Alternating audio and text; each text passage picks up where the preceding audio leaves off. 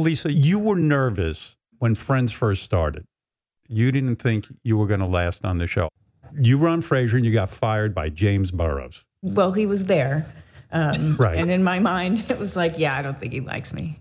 Why did you get fired off of that show?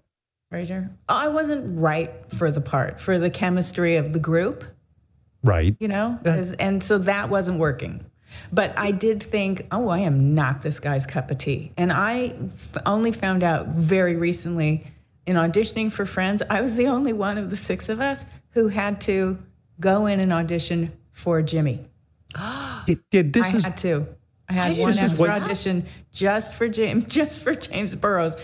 And I did it, and he went, no notes. I went, all right. And I left going, well, that either means she's beyond help and hopeless, just like I always knew, or, yeah, it's perfect, I have no notes. And I went, well, I'll So in other words, if I was an actor and James Burrows told me I was not right for Frasier, that might even drive me out of acting. Like I might even say, oh shit, no, that didn't faze you. You didn't start to doubt yourself.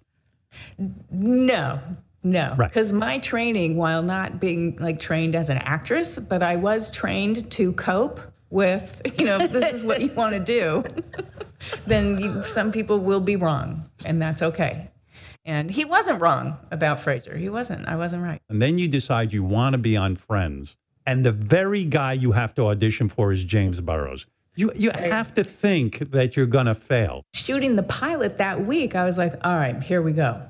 And Phoebe was not the character that was part of this group, really, that easily. Right. You know what I mean? Do you guys know what I mean? Like, there was a struggle, remember? You were like your own spirit. You were a she free was her spirit. own thing. And, a lot of the reactions in the script were, like Ross, Phoebe would say something and he'd roll his eyes and say, well, anyway, which is hilarious and right.